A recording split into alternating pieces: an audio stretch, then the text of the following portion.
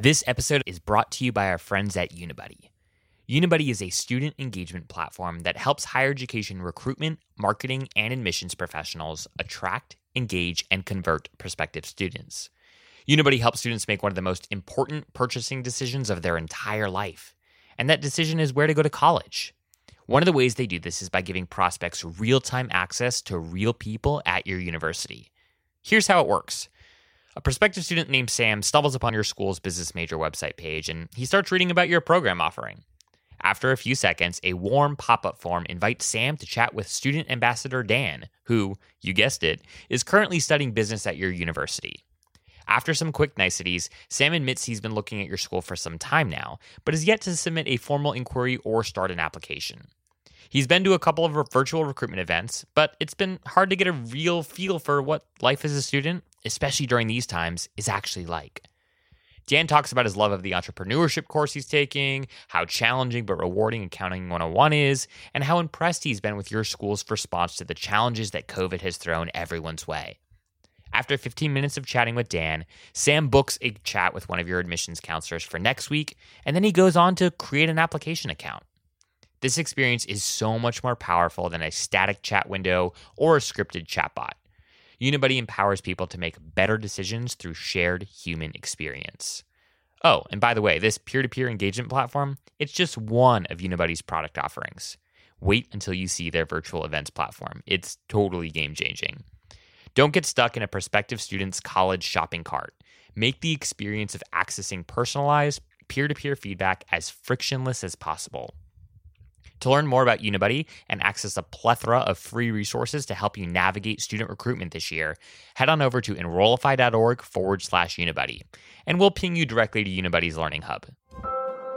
So what I do is I look at the content of the email, right? And I force myself to summarize what I've said in the email draft in 2 sentences.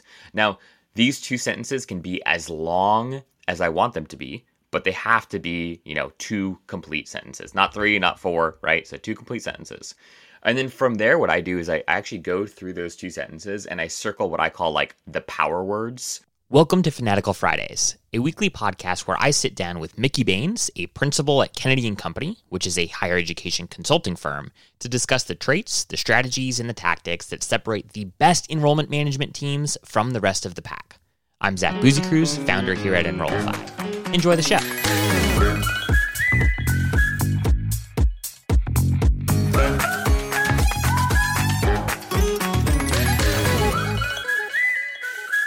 All right, we are live. How you doing, my friend? Happy, what day is it? It's Thursday. Happy Thursday. How are you? Zach, your days are off. My days are off? What day is it? Today is not Thursday. But I'd be interested to see how everyone reacts if you go into the office tomorrow. I think. Wait a minute. What is today? No, today's Friday. Is it? You're right. Today is Friday.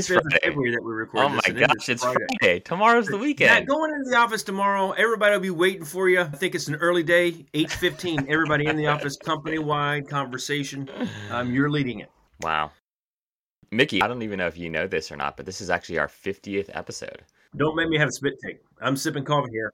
5-0 of Fanatical Fridays, which is exciting. And as we were sort of going back and forth, we thought it'd be fun to make this episode pretty tactical, and I think we're going to deliver on that promise. So what are we talking about today, and what do you want to dive into first? I don't know. What is the subject for today? It's subject lines, everybody. I wonder what the heck we're laughing for. We're talking subject lines. That's good. Subject lines, I don't know why I gravitate towards subject lines as an important thing. I always have. It has mattered to me for 20-something years. I think I've practiced them a lot. I'm told I have good ones by people around me. I don't think they're blowing smoke up my butt, but they could be. I'm not going to say for sure that I'm the genius. Well, I know I'm not the genius, but I'm not going to say that mine are that awesome. I will tell you I tend to come up with subject lines when I need to, and when I can compare results, I can outperform whatever we have if we tweak them at least in terms of opens. Now, obviously opens are a little tougher to measure now, but I think it's, they're critical. I think last week when we were talking, Zach, I talked a little bit about that interview I did with Jerry Seinfeld. Did I do that? Briefly, right, yeah. So And so that whole concept of when I think about how he writes a joke and what's the value of that joke for his income for the year, and I've compared that to the value of an email for a school and their campaign during year. But a subject line is a part of that. When he's writing a joke, he has this intro where he sets up the joke. That's exactly what the subject line is. Subject line sets up your email, and if you have a bad subject line that people open and it's disappointing and the email falls flat, they're going to stop trusting the next subject line that you have in your next email. And they're less likely to open and read that because it's going to be blah. So and again, that's even if you've got a good subject line. So the content still very much matters. But the key is making sure that the subject line is so relevant to the content that it continues on. That intrigue that they have when they see the subject line that says, or the curiosity, whatever it is that draws them in, continues on. If it's urgency, if it's intrigue, if it's curiosity, if it's humor, it's got to connect. And then it has to provide value. So, you don't start with the subject line. I like to end with the subject line because I need to have that content that helps drive what the subject line to me should be about. Now, a lot of times if I'm writing an email, I will come up with a draft subject line that will help me think through the why I want them to take an action on an email, because a lot of times I like to have the subject line have to do with the why of especially if it's around urgency. And so I might come up with a draft subject line. But, as we think about it, and I think we want to talk a little bit more in depth today about exercises for you to walk through to help you think through your own subject lines. And Zach, I know you had Zach shared some notes with me. Before we started recording, I said, these look very professional. They look to be really strong. Mine's just more of, my tips are, why in the hell would someone want to open and read that email? And someone needs to be defined, because if it's an email that's going to go to parents and prospective students, that subject line, the content needs to be different. The subject line needs to be different, because what's going to attract a 16-year-old and a 40-year-old or a 50-year-old, it's going to be different. And if you don't think that that's going to be different, then you need to go back and study the research on how people respond to email campaigns. One of the things that, just chiming in real quickly here, Mickey, is I love what you said about thinking about ensuring that the subject line is connected to the content of the email. But I think what's most important, like the goal, this is very, very, very simple. The goal of the subject line is to get people to open the email, right? I would argue that it's the content within the email's job to make sure people click whatever that call to action is, whatever your conversion offer is. The subject line's one and only goal is to get people to click into that email, right? And so I think like the people that write the best subject lines, and yes, you are one of the best, Mickey. I can attest to that. I love your subject lines. Between your subject lines and your out of office replies, you should win some sort of copywriting award. That's a little small subtopic for a post to have a little. Maybe we'll do that over like a holiday or something, like a special edition on how to that's a write good idea. Great out of office. Yes, but to your point, right? The goal of the subject line is to get people to open that email. Now, again, you don't want to, and there's to your first original point too. I also love writing subject lines. To me, it's like this like beautiful challenge, right? Like, because if you can increase open rates on an email, right, that is a huge win, especially today, especially when their communication is coming from a brand and not just a person, right? But what I always like to say is like you want to tease it out enough to give people a little bit of context as to what you're communicating, but you don't want to give everything away, right? Like, because if you give it all away, if it's too obvious that, okay, this is an email that is inviting me to apply to a respective grad program or something like that, right? Then I know exactly what's in the email. It's an offer to inquire. It's an offer to apply. And if I'm not that interested right now, I'll go ahead and just delete it. Whereas if the email is constructed, if the subject line is constructed in such a way where it teases it out ever so slightly, and it leaves me a little bit curious, like that's where the magic happens. So I put together just a few like frameworks that I use. And again, I of course don't do this all the time, but like when I'm thinking really critically about an email marketing campaign that we're about to launch, these are sort of the steps that I walk through. And I've also encouraged lots of friends in this space that are working in enrollment management to implement some of these frameworks. And some of them have come back to me and said, hey, like this is super, super helpful. Like this works well. So maybe I'll just go through these frameworks, Mickey, and then you can riff on them and let me know what you think. Does that sound like a good plan of attack? Okay. Absolutely. So overall, I would say that this first this is what I call the three C's. And the three C's are applicable to pretty much any email writing, but especially applicable to email subject line copywriting. And the three C's are captivating, concise, and creative. So you need to, of course, first and foremost, capture the user's attention. So if your subject line, does a great job at forcing their eyeballs to stop scrolling, right? And like in their very, their crowded inbox, if you're forcing the user to stop and like actually read what you've put together, like that's a win, right? Like they can't click on something that, they haven't first seen, that hasn't first caught their attention. So subject line needs to be captivating. It also needs to be really concise. You obviously just don't have a lot of real estate when it comes to subject lines crafting in general. So the best email marketers know how to write really, really concise email subject lines. Now, I'll talk a little bit about when sometimes strategically you might want to write a longer subject line, but in general, you want these to be relatively short.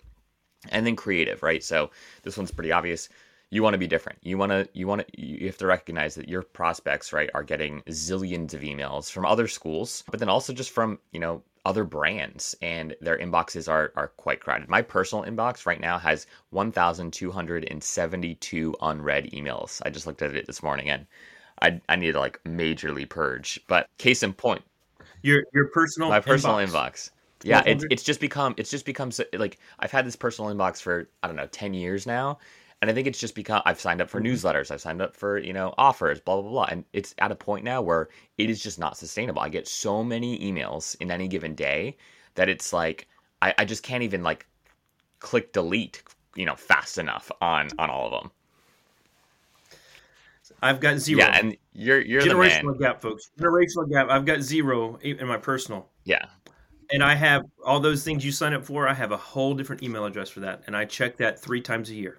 I also have like a spam email, and I use that for some things, but like I still get suckered into the, oh wow, like this newsletter looks really cool, like let me sign up, and then I read like 1 or 2 editions, and then I just like I can't stay on top of it, right? Like, and there are too many newsletters, and so I don't want it to go to my spam. I don't want it to go to my spam email because I'm like, this content looks good. And I'm just like hopeful that, I'll get an email, and then at some point when I'm standing in line at TSA or whatever, I'll whip it out and like I'll get some value out of it. Like that's my thinking, and it almost never shakes out that way. So yeah, I think what you find, and I think that resonates pretty much with how people respond to email marketing since the day email marketing began. Like, people sign up, they're interested for the first few, and that curve goes up of interest really high, and then it falls. The pace with which it falls down is really the measure of the quality of your emails, because everybody's excited for the first ones. And if it's a slow decline, you're doing something better than those who drop right off. And I think that's always been kind of that measure. But I would say that if it's something you're really interested in, then you stay engaged, right? I've got the only things that come to my inbox, my true personal, and I use Gmail, so everything goes to tabs. Nothing comes to my inbox unless it's someone I really know. But camping stuff, because I like, we have the RV, we like to go out. Those are the only things I really let come to me in my personal email. Everything else, and some music things will come to me. Everything else is in my Hotmail, which will tell you when it was created. You have a good range of years of when that account was created, and everything else goes to that. In fact, I have 2 Hotmail addresses. The worst of the worst goes to one. That gets checked once a year when I delete everything in it for the year. And then I've got another one that, I might check 3 times a year. But anyway, let's get back to subject lines. We talk about campaigns and interest, and I think that's important as you think about having folks have that slower decline on yours. Yeah. Subject lines. Yeah, exactly. So, the 3 C's are just a good sort of general, captivating, concise, creative, good to just keep in mind for any sort of email copywriting, but especially when it comes to subject lines. Now, for subject line crafting in particular, there are kind of 3 steps that I typically walk through. And again, as I mentioned earlier, of course, I don't do this for every single subject line I ever write. That wouldn't be worth it. But anytime there's like a major campaign or a major push, or we're launching something new, I do walk through this process. So step 1 is picking a subject line. Step 2 is actually drafting the subject line. And then step 3 is testing the subject line. So here's how sort of like I think through each of these steps in a little bit more detail. So first and foremost, picking the subject line. I I typically work within the context of three, what I would call sort of like subject line type, subject line themes. The first one, I just call this like the couplet type. And the couplet type is when the subject line of the email and that preview text, most email service providers, especially if you're using any sort of like tool like a HubSpot or like any CRM like a HubSpot, a Slate, an Element 451, whatever you might be using, they allow you to customize not just the subject line, but also the preview text, right? Which is that little snippet of text that gets pulled in. By default, it typically, I think, defaults to the first 70 characters of the email after the subject line. So when you do have the ability to customize subject lines and preview text, I call the subject line type the couplet when you have a subject line and preview text that are related. And it almost forms like this like very nice like mini story. So an example of this could be like, you'll never believe what happened last night. And then the preview text, that's the subject line. And the preview text might be like, it was a night to remember or something like that. Or it was an epic adventure, right? So in a sense, that you understand holistic context, like it is communicating a complete idea in some way, shape, or form. A lot of brands have been doing this recently, yielding a lot of success. People that do this really well are like, the Morning Brews of the world, the Skims of the world, even like brands like Sweetgreen I've talked about before. They have incredible email marketing writing and subject line writing in particular. So that's the couplet. The billboard is what I unique subject lines and preview text. So this isn't the default preview text that gets brought in right when, the first 70 characters of the email if you don't do anything. This is custom preview text and custom subject line text, but the two are not related. And really, when you want to go the route of you'd want to adopt the billboard subject line type if your goal is to like communicate as much context about what's inside as possible, right? Hence the billboard. So this is a unique subject line and a unique preview text. They're not related to each other, but obviously they're both related to the content of the email. And then finally, this is what the final email type, subject line type that I talk about is the unexpected. And this is just, again, Morning Brew, the Hustles of the world, they do this a lot. It's something fun and random, and it's very loosely connected to the content inside. So this could be like a play on words. This could be just a random trending hashtag, something that indicates like what is in the email, but also like it makes you think twice or maybe 3 or 4 times. And at the very least, it's like, why is, Morning Brew sending me an email with a subject line like, cats are cool, right? Or the latest, the latest news on dogs, or something totally, seemingly completely random. And these unexpected subject line types get incredible open rates as well. So that's once you've picked the subject line type, right? Now you understand you're going to go with the couplet or the billboard or the unexpected. Now it's time to actually draft the subject line. So what I do is I look at the content of the email, right? And I force myself to summarize what I've said in the email draft in 2 sentences. Now, these 2 sentences can be as long as I want them to be, but they have to be, 2 complete sentences, not 3, not 4, right? So 2 complete sentences.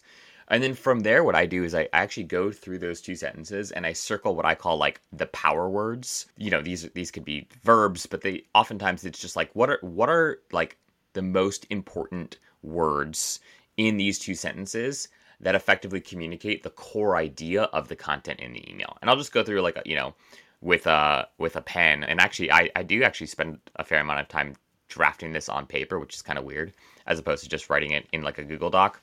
And I don't know if that's just like because I don't like, it's harder to circle things, in Google Docs. Right there. If I'm doing these, yeah, like if I'm really trying to force myself to get creative, right? That paper, classic, notepad and pen. I've got a couple like LinkedIn posts, like link through ones that I've been working on that I'll type up there. But for the emails, or if I'm walking through like a demo for something with technology, that for whatever reason, I write on paper. It does. I totally agree, especially when you're trying to push like your own creativity. So once I've circled these power words, what I do is I take these power words and then I work them into about 40 characters, which typically comes to 7-ish words. And everything that I've ever read about like email marketing and specifically subject lines, you're pretty safe in the 40 character or 7-word length, regardless of like if your prospect or your constituency is reading the email in Apple Mail, Outlook, Gmail, etc. Most ESPs allow for about 7 words to be shown in the subject line. So from there, Go ahead and make sure people know what ESP. Email service provider. So your Gmails, your Outlooks, etc. So from there, again, I take these 2 sentences, I figure out those power words, and then I try to make those power words form some sort of coherent thought within the context of for about 40 characters or 7-ish words. Again, this does not need to be perfect, and but it's at least like sort of like a framework, right? Like a helpful guide if you're trying to up your email game. And then last but certainly not least, I actually test the subject line. So once I've written it, what I'll do is, there's so many different ways you can test email subject lines.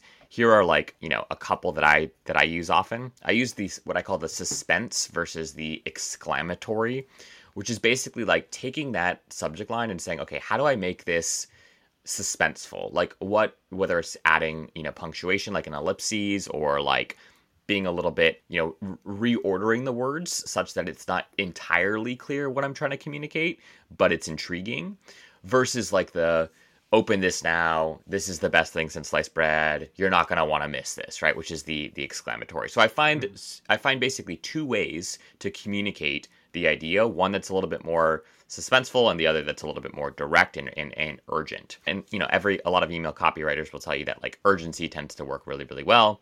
I would argue that we're seeing sort of like a decline in urgency performing particularly well. Urgency being like communications that suggest that if you don't do this thing now, you're going to miss out, right? Yes, I am in between. Yeah, me too. Yeah, I like urgency, but I think the key is you can't have every messenger campaign be urgent. And if it is, you will see your engagement decline faster. Because it's not truly urgent. If it's not urgent, don't declare that it's urgent, because urgency works. In moderation. If you make everything urgent, it won't work. A great example of this is I get like the Motley Fool emails, and every email they send is urgent. Like it's like, if you don't do this right now, you're missing out on, the next Netflix, and like read our analysis on, FANG stocks today. And if you don't download this, like you're never going to see an offer like this again. And it's like literally the next 24 hours later, I get the exact same email about like a different stock. It is hilarious. Yes. But case in point, like, it drives me insane, but it works for some people. If you've got members of your audience that like that over the top. Yeah. And so, that for me, the hardest part, and as I continue to do this, as I've grown in experience, I won't say age, as I've grown in experience, is I'm so far away from that over the top that it's harder for me to write over the top, because at the end of the day, over the top works, but at least for certain portions of your audience, and you need to be able to test those things. And so if you can't write them, then you find somebody on your team that can help you write over the top, because you'll find an audience that you're missing out if you never totally. Yep, and that's a fair point. So last thing here is like once I've established basically 2 versions of that email with suspense versus exclamatory. Again, there are so many different ways you could cut this. I then actually, what I'll do is, and this, I'm assuming that this is in the context of like a larger marketing campaign, not just like a one-off email, right? So what I'll do is I'll take the first email type, and I'll send that for like 3 different marketing emails. So let's say I decide that I'm going to do the suspense in terms of the email type, and I'm using like a couplet, right? Where the subject line and preview text are related. I'll test that combination for 3 weeks, or I should say, or like 3 marketing emails. And then I'll pick a different combination, maybe the exclamatory and like, the unexpected, for the next 3 emails. And then I'll look at how those collective 6 emails performed, and then determine like, what do I want my final 3 emails in this series to look like based off of the data that I received before. My challenge with how like a lot of people do A/B testing is like they're A/B testing one email, and again, unless these subject lines and your audiences are dramatically different, in my experience, especially today, like people have become really like these tools. There's so many great tools out there to help you do this, but like we're talking about like marginal. Like, for example, if you schedule an A/B test email via HubSpot, what they'll do, right, is they'll send out like 25% of the email or they'll send the email to 25% of your list. And then they'll determine, within a reasonable amount of time, couple hours or so, which of those two emails is performing better. And then they'll send that version of the email to the remaining 75% of your list. And that's great. But in my experience, like oftentimes, like the difference is so marginal. We're talking like 41% versus like 42%, right? Whereas I like to, again, assuming you have the time to work within the context of a larger marketing campaign, I like to have, 3 solid emails go out with one type and one format, and then try a completely different type, a completely different format for the next 3 emails. And then I feel like I have enough data to really understand what's working and what's not, and why. So that was a lot of information, Mickey, but that's pretty much how I approach subject lines anytime I'm, strategically trying to get better at this for some reason. Mm-hmm. So I like to think a little bit the way some of our clients do with implementation, and to use the crawl, walk, run analogy. Where I see the difference in people taking the time for the testing is if you have a real marketing person or team on your campaigns, they're more likely to test. When we look at an admissions and enrollment team that keeps it in-house, sometimes that means it's enrollment marketing. Sometimes they just have an admissions person responsible for some of their campaigns. It's not being tested often, and that, I think, is important to think about and consider, because it is much more damaging to your overall effectiveness if you're not doing any form of testing. And sometimes it's not because they wouldn't want to. A lot of times they don't know how. A lot of times you don't have the technology. Some of these higher ed CRMs don't allow for testing. And then on top of at least easily without you manually doing. And then these are folks that have a lot of other things on their plate, and they barely have enough time to get the email out. They definitely don't have enough time to get the email out a little earlier for a test to run, so that then you can release it to everyone else. But if we think crawl, walk, run, I think it's okay to start with a single message. Practice. See what is working with the message, and then you can look at a string of messages. I think that's kind of your. I don't know that that's running, but that's at least walking at that point. Maybe between crawling and walking is you're doing 7, 8, 9, 10 tests for individual emails. And it becomes a habit.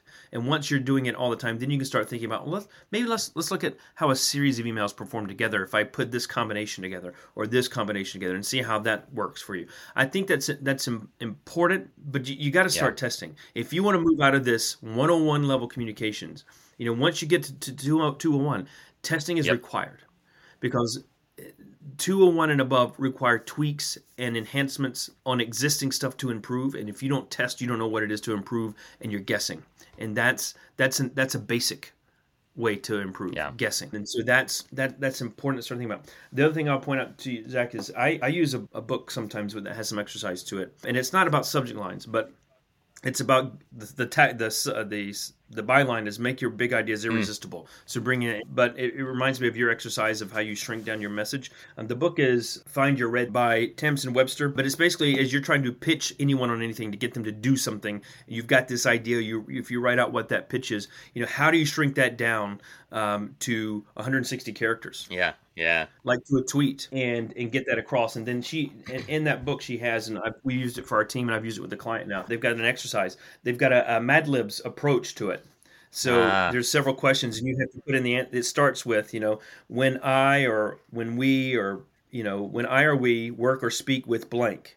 And you got to check is it I or we, and they often want to know blank. And you start filling it in, and just that exercise in and of itself starts to help you, formulate that. Now, again, it takes work, and if you're listening and trying to do what Zach does, know that it's okay if you don't jump right in, if it takes you a while to get it, because again, that's the crawl, walk, run. If you've never done this and played around with different subject lines, it's likely not going to come to you very naturally, like, oh, I can sit down in 5 minutes and come up with 3 subject lines. If you do that, you probably came up with 3 crappy subject lines. 9 out of 10 people, unless you're just a natural content creator. And I think that's really important. You talked a little bit about length. We talked about connecting with the content. You walked through your process for it. There are words out there, I think, that we can kind of share some that are easy ones to think about. This is a list of these weren't like our words, but spam trigger words. Right. So I don't know if the Campaign Monitor is they're actually a email marketing tool. They put out like a ton of really interesting content and research. Anyways, they did a pretty extensive research in partnership with Yesware, where they analyzed tens of thousands of emails, specifically email subject lines, and looked for like what are the trigger words that significantly increase the chance that your email will end up in spam. And so they put together a pretty comprehensive list. And if if you're looking for this, you could just Google Yesware spam trigger words or something like that. But a few of them that stood out that I think are particularly relevant to you all, to us in higher ed. So apply now is on that list of like spam trigger words. Acceptance is on that list of spam trigger words. Free anything, whether it's like free gift, free info, free installation, free membership, free offer. Basically the word free is the F word. And that includes F space, R space, E space, E. Yeah. I don't know who came up with that idea, but I guarantee the email copywriter that came up with that idea was literally just trying to screw with the ESPs and see like, absolutely. If I add a space between it, maybe they won't catch me. Yes. But there's some urgency words in there too, including urgent. Yeah. Things like that are in there. Click here. And I'll just say this. There's not a person listening to this right now that has ever, if you've ever written anything for any higher ed campaigns, you absolutely know we are all guilty of the apply now. Because that, and I even, before we did this, Zach, this week, I polled my team. Give me a couple of examples of the most overused types of subject lines. And everybody's first one was apply now. Of course, because it's easy, it makes sense. It's clear about what you want them to do. There's no relevance of why you need to apply now. Why? And I was just thinking when I saw urgent, like, I remember one, just to give you an example of how I do a subject line. If something was really urgent and I'm trying to inflect a little bit of personality, I've used the subject line, it's not urgent, ... but it might be, something along those lines. I mean, because it's kind of funny, but but it also says, there is a little bit of time sensitivity to it. You're playing, or like it's not urgent ... but eventually it will be. Yes. And I've gone scary. I've scared some clients with some before. When we were trying to do the countdown for a timeline, and I don't know if it was for financial aid applications or scholarship, something. And it's you've got 7 days.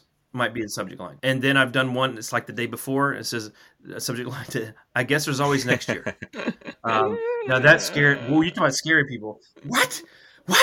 Like, we can test it. No. Yeah, you know what? I can tell you, it didn't do as bad as they thought it was going to do. It did not scare people away completely. And I'm not suggesting people need to play around with that. But it was a very specific use case of, I don't remember exactly all the details. But that kind of subject line would be amazing. Like that, what you do with something like that is you send that email to people that are they haven't responded to any, one of your communications past 10 That's emails. What we did.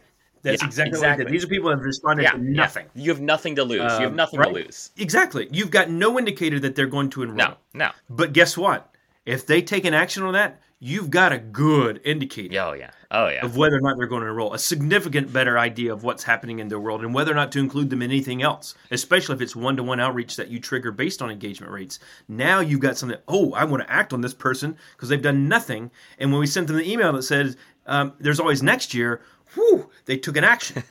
Call them. Yeah. That, like, those little things. One more thing. If you've got, and I'll use applications because that's one where you're trying to send multiple messages out to someone to do something, take an action. Please don't repeat the same subject line over and over and over. Yeah. Don't even repeat the same content. But people do. They do. Yeah. And it is as lazy as you can get. And I'll say this the exact same way all the time. I use this and I will steal this from Dr. Phil. How's that working for you?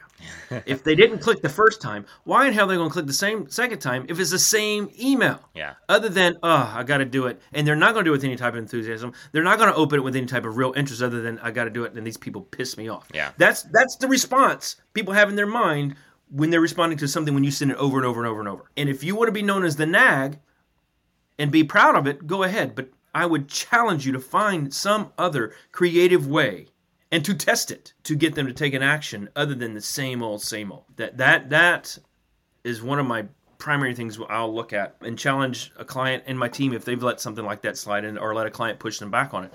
I will find that one. Like that's. I don't want to say everybody's lazy, but there's some level of laziness that went into doing that, and we need to use every moment. And you're losing campaigns, and you're losing interest. You'll see that slight decline go down much faster if you send the same thing over and over and over. It's almost like people assume that, if they had seen our email, of course they would have opened it, right? And like you're basically making the assumption that they must not have seen it, and that's why you can justify sending the same email with the same subject line again. When in actuality, like, that's so cocky. Like, like, you think so highly of yourself that, like, they didn't open the email because, clearly it's from you, and therefore, you can justify sending the exact same communication again, and this time, hopefully, they'll see it. It's just, it's quite pompous. But anyhow. Well, I would say it can be quite pompous. It also can be very uninformed. Yeah. People who just don't know. Yeah. Their job that they got thrown into was, you need to be sure that these emails are going out. I don't have time to write 5 emails. Yeah. Yeah. Apply. And that has happened. I've seen it happen. And that's okay that happened, because at least you got messages going out. But now you know. Now you know. Or maybe you're not the one responsible. You're hearing this? You send this episode to that person who is responsible. From 2 people who have done this for a long time. Yeah. And have tweaked and tested and worked and come up with ideas and things that actually are converting better than what you're doing. Yeah. And the last thing I would just say on this point, Mickey, is that, even just listening to this, and then next time you're going to send an email, thinking twice, even if all you can justify doing, maybe the frameworks that we've outlined are way too complicated. You've got zero time for shit like that, right? Like, even just the awareness that, let's think about this. And when you go, give yourself 5 minutes, like, whatever that kind of default subject line that comes up, whether it's apply now, inquire, whatever it is, that's fine. But allow yourself 5 minutes of time to think, okay, how could I make this better? If you can't come up with anything after those 5 minutes, that's fine. Go with what you had, right? But at least give yourself like the courtesy of allowing a few minutes of creativity just to see what might happen if you create space for it. I agree. We got passionate, we got detailed, we gave you a process, and with some little bitty tips and tricks along the way. Awesome. All right, man. It's been a pleasure as always. We'll chat next week. Talk to you all soon.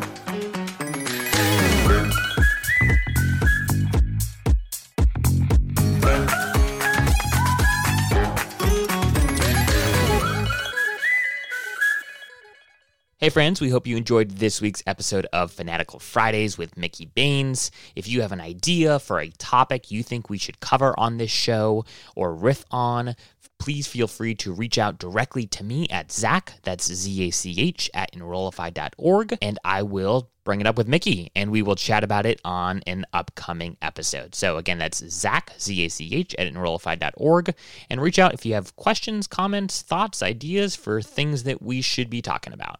All right, guys, take care, and we'll see you next week.